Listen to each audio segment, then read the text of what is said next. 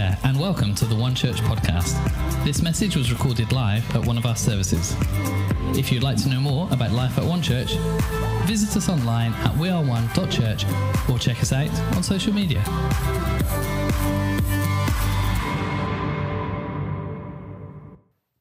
Well, it's brilliant to be with you this morning again, and we're in a series at the moment called Antioch, and the Antioch series is about the earliest church that there was in the Bible.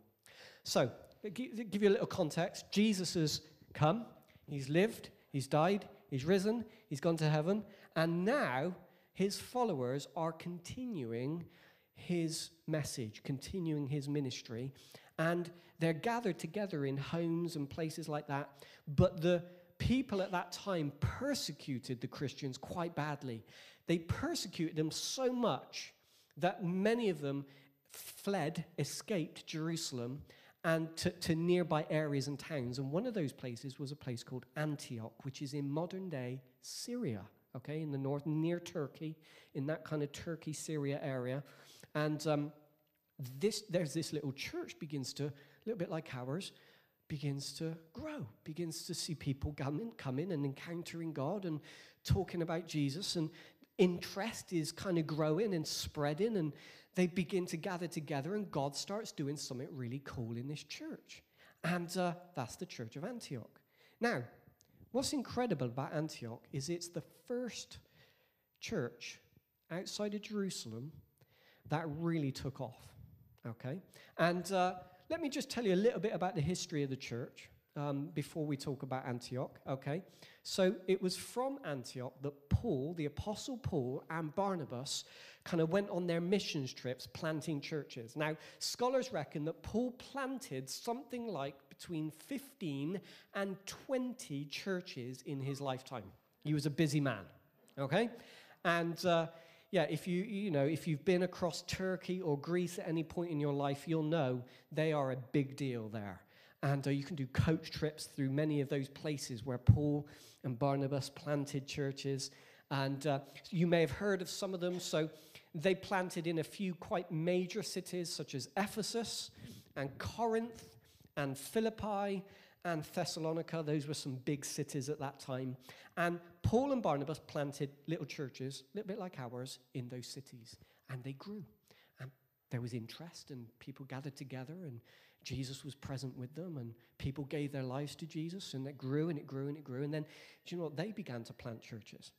And they thought, well, we need to go to that town, and to that town, and to that town, because other people need to hear about Jesus. And so they did that. And they kept planting and planting. And within about 100 years of Paul and Barnabas planting churches, this is what it looked like in Europe in terms of church plants. So we're going to show you a photo, hopefully. Boom. No, there we go. Okay. It's not as big as I thought it might be when I envisaged this the other day. But here you go. These red spots you can see. Here's Turkey. Here's Syria. Here's Jerusalem. Here's Europe. So within about 100 years of Paul and Barnabas starting, the church was already sort of beginning to have a little bit of a presence in Europe. Within 200 years, let's look at the next one, the 2nd century, it was like that. Okay, spreading a little bit more now, isn't it? I don't know why, but somebody went to France. I'm not really sure why they did that. But anyway, I'm joking. I love France. Okay, but the church is expanding, okay, and it's growing. By the 3rd century, it looked like this. Ooh, look at that. The church is really expanding. Why? Because people are hearing about Jesus, and then they're taking Jesus to the next town, and to the next village, and to the next town, and new little churches, a little bit like ours, are kind of being planted and started, and a movement is happening. Now, here's what's incredible.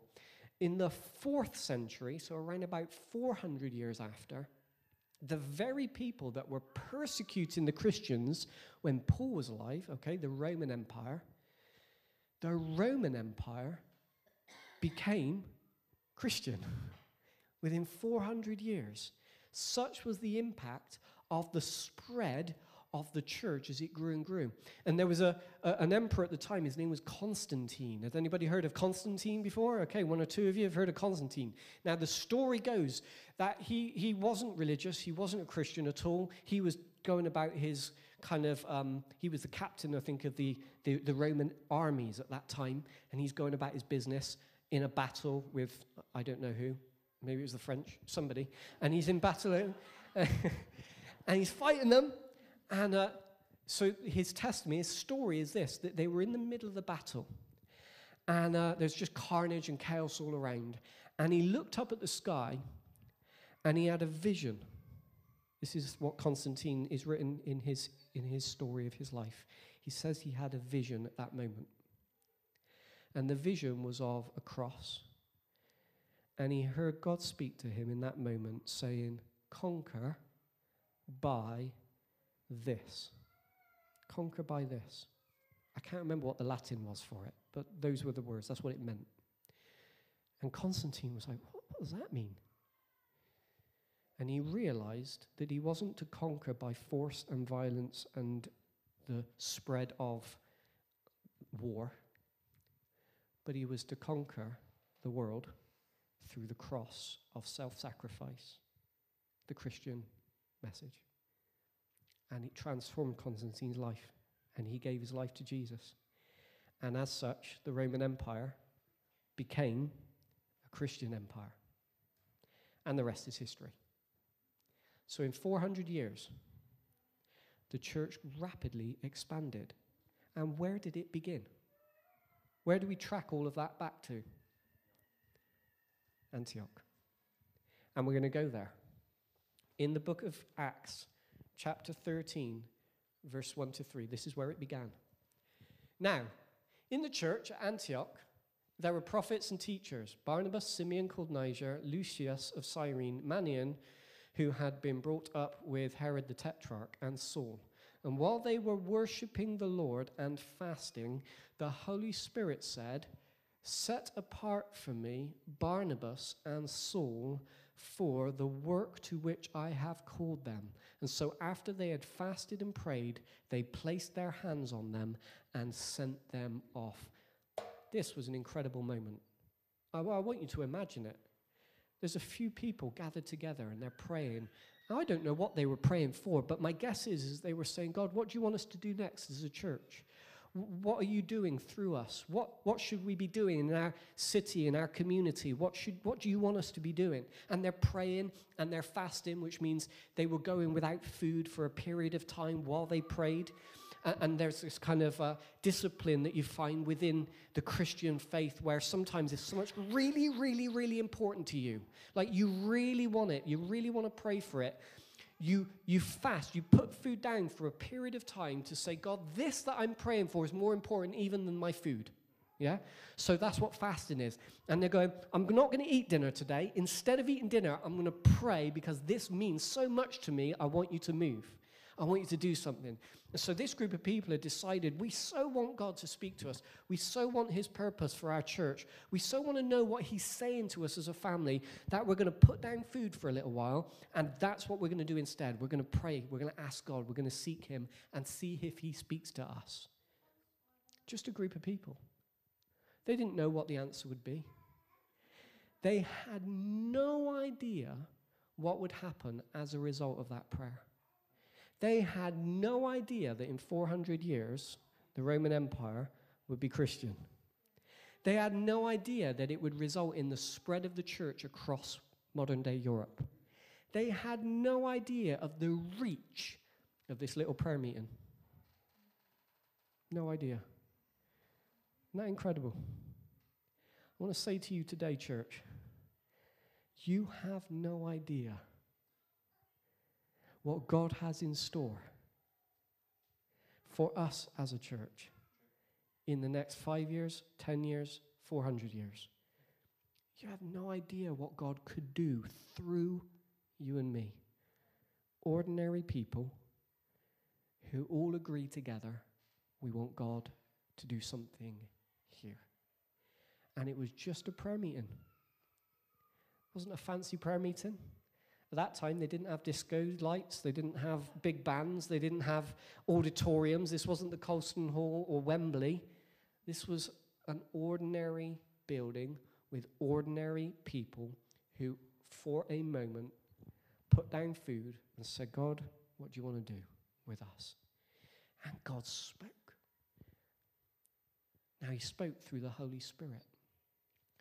What that means is this, that the Holy Spirit who lives within us when we give our lives to Jesus, his voice became so clear to them in that moment that they knew it was God. You know, this isn't just another thought. This isn't just another idea that I've had. I think God's really grabbed hold of me and he's speaking here, and I think he's saying this: set Paul and Barnabas apart because there's a job I want them to do. So, right, okay. So they set them apart. They pray for them and say, right, God wants you to leave this place. Now, they were loving life in Antioch. Paul and Barnabas got to teach. They were doing all the things they loved doing. But God said, no, I want you to leave Antioch, and I want you to go and start planting churches. And so that's what they did. And they released them, and they sent them off. And then the rest is history. So I want you to hear this. The faithful prayer and fasting of the people in Antioch unleashed something world-changing. They didn't know their reach, but they just prayed, and God did it. So there's a faith lesson for us today. With God, your arm is not the limit of your reach. Hold out your arm. Hold it out. That represents your abilities. That represents your talents. That represents your resources. It represents everything you can do as a human being. And that's the limit of your reach. That's the limit of my reach. It's there. And yet God is able to do something that extends your reach. That makes you gives you the ability to reach far beyond what you could imagine. There's a great Bible verse for it. It's going to come up on the screen. It says this, Paul wrote this to the Ephesian church. And now to him who is able to do immeasurably, say immeasurably. Immeasurably more than all we ask or imagine, according to his power that is at work within us. To him be glory in the church and in Christ Jesus throughout all generations, forever and ever. Amen. Paul is saying this, I think, from experience. He's writing to the Ephesians saying, like, it's been my experience that God is able to do immeasurably more than I can ask or think. I know my limits. I know what I can do. I know my reach. But when you involve God, he is able to do immeasurably more. He's able to take my reach and make it reach that wall.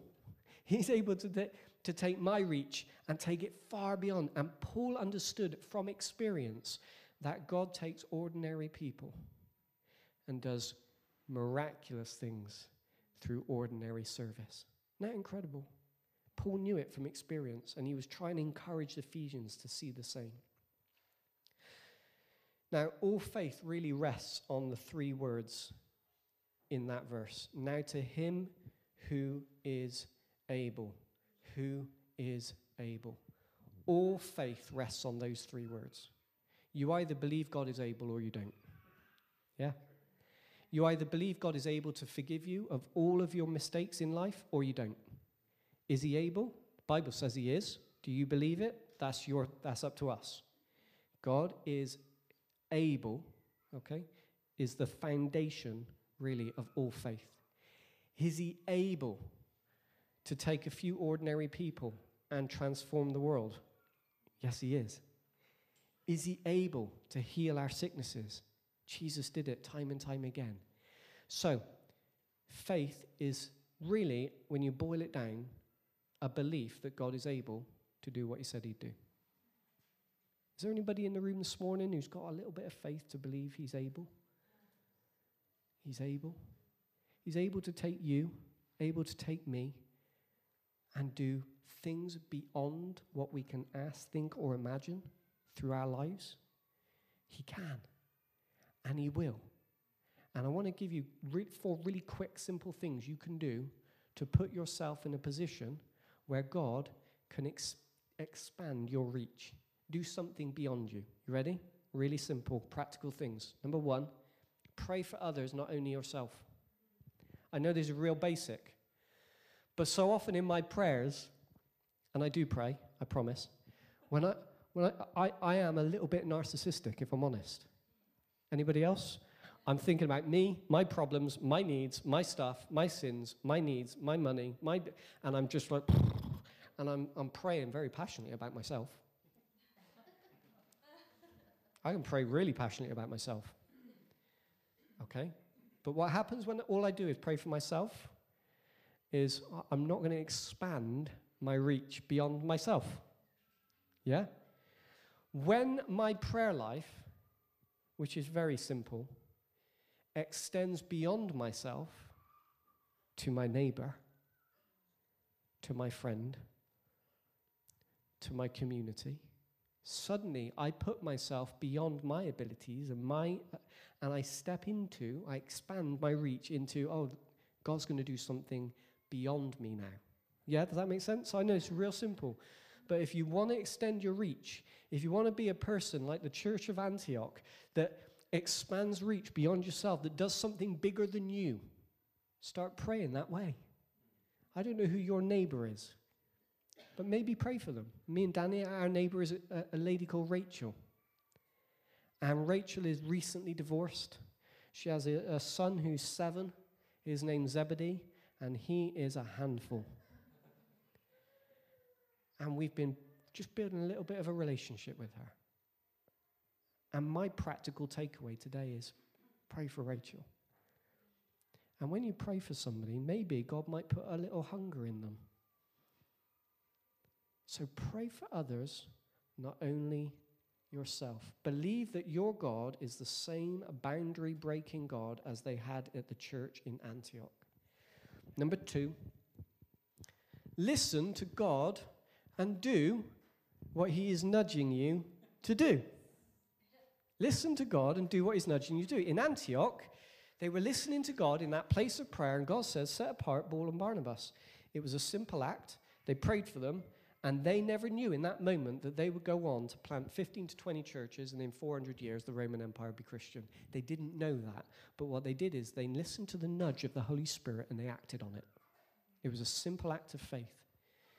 And as a Christian, I've kind of, over the years, I've heard every now and then God speaking to me, not like, vocally, like from the clouds, but into my inner man, into my spirit. I've felt God say, you need to pray for that person. You need to give something to that person. You need to put an arm around that person. I need you just to go and spend a little time with that person. And as I've listened to the Holy Spirit and I've obeyed those little nudges, believe it or not, many times those people have been like, I really needed that. Thank you. You're the answer to my prayer. I was hoping somebody would say that. I was praying for that to happen. I needed that money, and I prayed for it this week, and now you put yourself in a place where you're their answer to prayer.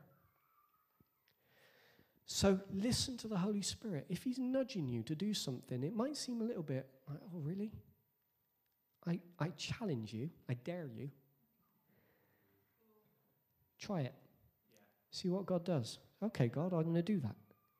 And when you do that, you extend your reach beyond yourself. Again, you put yourself in a place where this is beyond you now.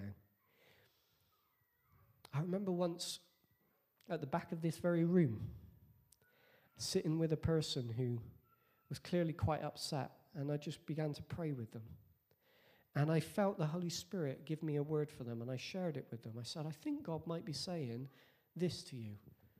And it was like bullseye. Exactly what they were going through at that time. Now that's beyond me. I'm not God. But God nudged me to say something, and when I said it, it brought confirmation and release to that person.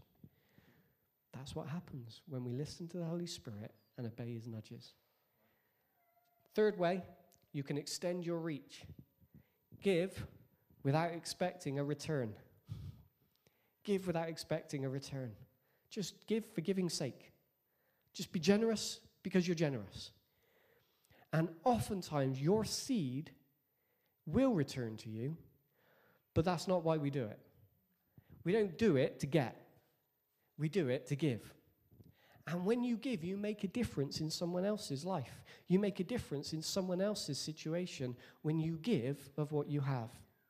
Now, we never say in church life, we're always talking about giving, but we never say this: you don't give from debt. Don't give and put yourself into debt.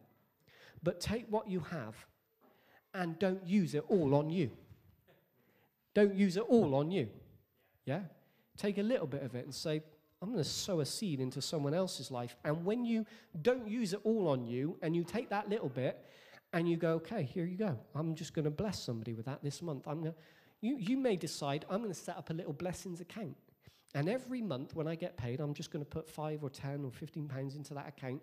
And sometimes there'll be a need and you'll know I need to give to that. And sometimes it may build up over a few months. But then the need might come and you go, I've got something to give. And it's not going to put me in debt. Because I've planned to be generous. I've planned to put myself beyond my reach into someone else's world and bless them. I'll tell you this quick story. There used to be a couple here in this church a number of years ago when I was a young man. I was 19 or 20. And my car broke down. And it was dead. There was no reviving it. It was rubbish anyway, but there was no bringing it back. And I lived in town at the time, and I needed to get here for work. And I remember praying, God, give me a car. I haven't got any money. I need a car just to arrive, you know. So I was believing God is able, because that's the foundation of faith. God is able to provide all my needs. So I prayed for a car. 2 weeks went by, and no car arrived. So I took things into my own hands, and I went to the bank, NatWest, in Redfield. And I said to the bank manager, because that was how it used to work, I need a loan. And I took £500 loan. And I went and bought a car. The next Sunday, I walked into this building. And there was this dear old couple. They'd been Christians all their lives. And they came to me and they said, Mike, we were praying this week. And we felt God nudge us to give you this. And they handed me an envelope. And I was like, oh, thank you. That's very kind of you. Put it in my pocket. Got home, opened up the envelope. What do you think was in there? £500. £500. They had no idea. No idea. They just obeyed the nudge of the Holy Spirit. They had a blessing account. They were generous people who planned to be generous. They listened to God, and when God said, they did. Now, when I took that envelope from them, they were holding on to it quite tightly. But and I know you would as well. So 1, pray for others, not only yourself. 2, listen to God and do what he's nudging you to do. 3, give without expecting a return. And lastly, 4, serve a vision greater than your own. That's what church is. No one person's dream, no one person's vision is supreme. We do this together. We serve one another. We serve together. And when we do it together, when we serve together, a vision greater than any one person's vision, we believe that God blesses that unity and he pours out his favor on his church.